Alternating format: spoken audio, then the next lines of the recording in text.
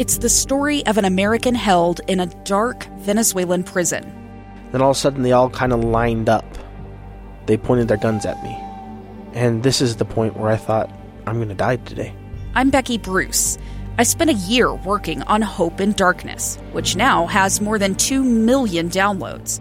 Find it on kslpodcast.com or wherever you listen to podcasts. Inside Sources. Welcome back, everyone. Final segment of Inside Sources today. I am Boyd Matheson, opinion editor at the Deseret News. Great to be with you, as always. As I mentioned earlier in the program, as I was watching the Democratic debate last night, I was having flashbacks to 2015 and 2016. And I actually went back and looked at a piece that I had written back in 2015. This was September 9th of 2015. And I had taken some time and written down some thoughts about what I saw emerging in American politics, and wrote that two upstart candidates for the White House, Donald Trump and Bernie Sanders, continued to defy the experts. They had scared the political class of both parties, all of the elites, and they had gained momentum among voters despite this constant call for them to get out of the race so that the real debate could begin. And I continued. I wrote, again, this is 2015 when I wrote this. The pundits, consultants, and establishment politicians who had joined the chorus calling for the candidates to exit the race would be wise to observe what Mr. Trump and Bernie Sanders had tapped into. I encouraged everyone to actually listen to what the American people were saying with their support of these two candidates. I mean, candidates for the highest office in the land. And I continue to believe this, that understanding the Donald Trump and Bernie Sanders phenomenon is really not that hard. It's really pretty simple. The American people are starving for a leader. The American people want to be led. And what they really want, what they really yearn for, is someone who's going to fight for them. And this is not a new thing. This is not new in any way, shape, or form. You can go all the way back to the biblical times, the children of Israel. They thought they'd lost their leader when Moses went up to the mountain, and before long, the people got a little antsy, little angst-filled. So what did? They ended up going with a golden calf as the replacement. They just wanted something in front of them. So as you look at the current momentum behind the Bernie Sanders campaign, a lot of experts just keep waiting. They keep saying, just wait, the wheels will come off again. The wheels will come off. This won't work. And the pundits lack a real clear 2020 vision. In fact, I keep saying that it is apparent that they're unwilling to look at their horrific 2016 hindsight and what played out. They just won't admit that they were that wrong. So Bernie has a thriving grassroots movement. No question. Nobody can challenge that. I don't care if you like his politics or hate his politics. You cannot deny that. And even despite things like his recent doubling and tripling down on his praise for Fidel Castro, programs that cost more money than the entire economy of the United States, even having a heart attack on the campaign trail, none of that has slowed down Bernie's momentum at all.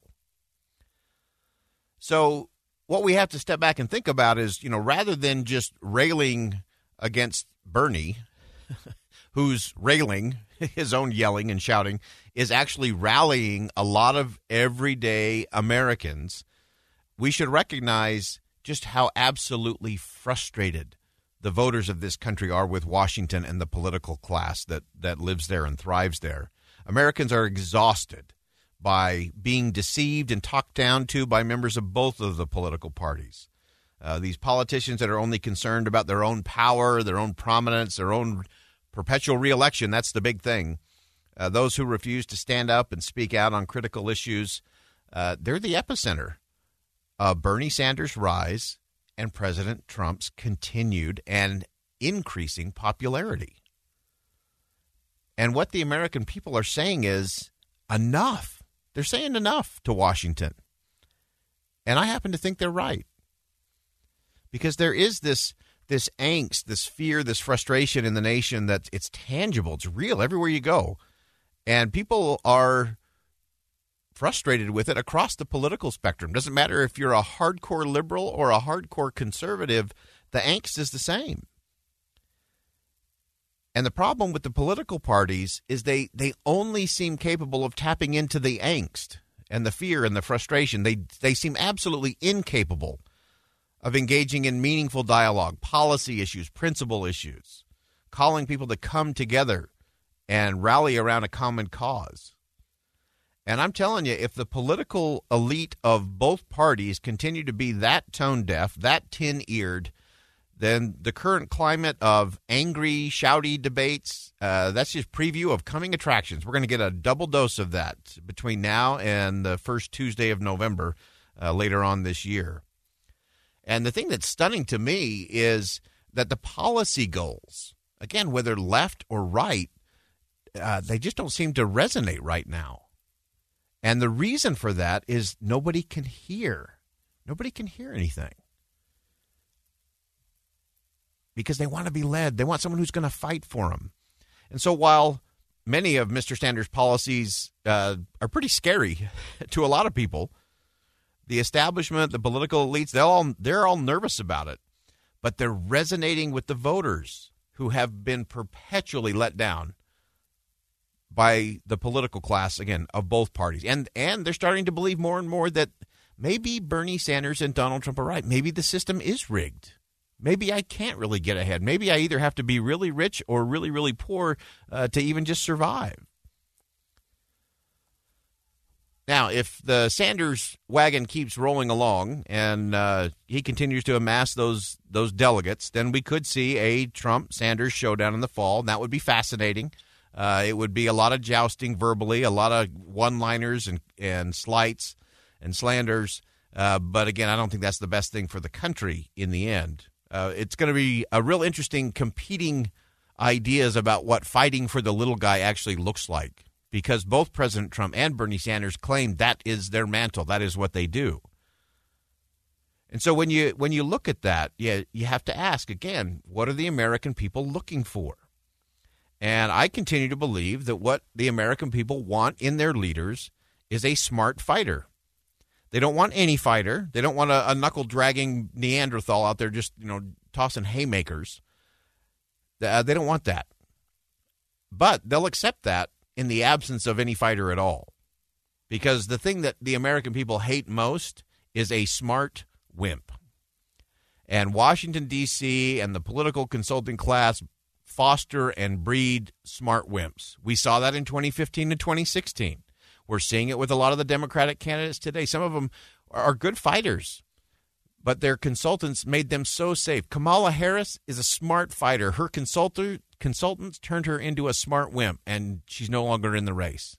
Same could be said about Cory Booker from New Jersey.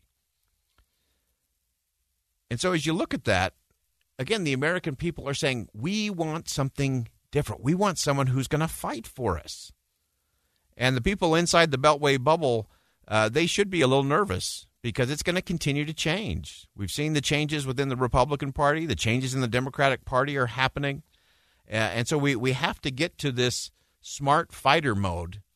That's what the American people want. Whoever captures that is going to get it. I love the old saying that an army of sheep led by a lion is more to be feared than an army of lions being led by a sheep. And history shows us that. I mean, there's been great things. Undersized, outskilled warriors, athletes, employees, citizens have done the extraordinary because they were led by a lion, by someone who was a smart fighter rather than just someone who was pandering to get some kind of political position. So the smart fighter really is what the American people want, and quite frankly, it's what they deserve. Someone who's grounded in principle, who's committed to good policy, someone who knows not only what they're fighting against, but more importantly, can they tell you what they are fighting for? So if I were writing the prescription for the country, not for Democrats, not for Republicans, but for the people, I'd say give me a smart fighter with a specific agenda. And I would remind everyone that anger is not an agenda. Frustration is not a political platform. We have to get down to that. And again, I don't care what side of the aisle you're on. We've got to get to that kind of discussion because the American people will follow a smart fighter and they'll do extraordinary things. And we need that kind of conversation, and we need that kind of leadership in the country. So the good news is, we don't need Moses to come down to lead. The Democrats don't need John F. Kennedy to waltz back in, and Republicans don't have to wait for Ronald Reagan to reappear. The country just needs an army of really smart fighters in positions of leadership across the country, people who are willing to step forward and speak out, because that's the smart fighters. The smart fighters are the ones who can calm the hearts of the American people. They can capture the minds of the American people, and most importantly, they can unleash the imagination of the American people, and that is what makes this country extraordinary.